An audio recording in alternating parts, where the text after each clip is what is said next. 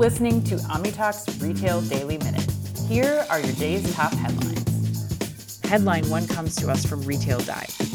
Penney reported a 10.7% year-over-year decline in net sales for Q3, totaling $1.5 billion, with credit card revenues dropping 18.6%. Despite an improvement in merchandise gross profit of 270 basis points and a 200 basis point expansion in digital sales as a percentage of total sales, the department store's net loss widened by 76.5% to $30 million in the quarter. The $1 billion turnaround plan introduced earlier in the year led to a boost in customer frequency, a rise in average sales by 11%, and an improvement in overall store traffic. However, experts suggest that the turnaround efforts might need more innovation and transformation, given the ongoing challenges faced by Penney in a weak retail segment.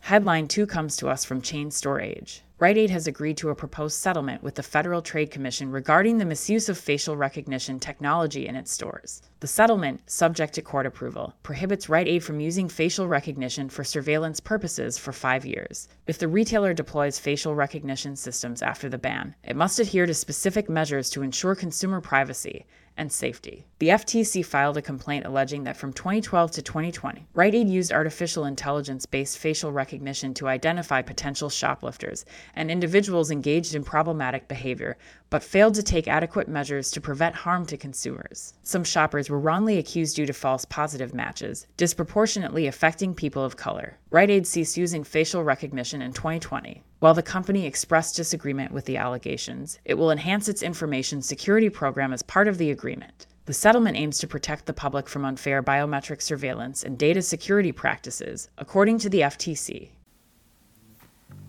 That wraps us up. This has been your Retail Daily Minute, brought to you by OmniTalk. Be careful out there.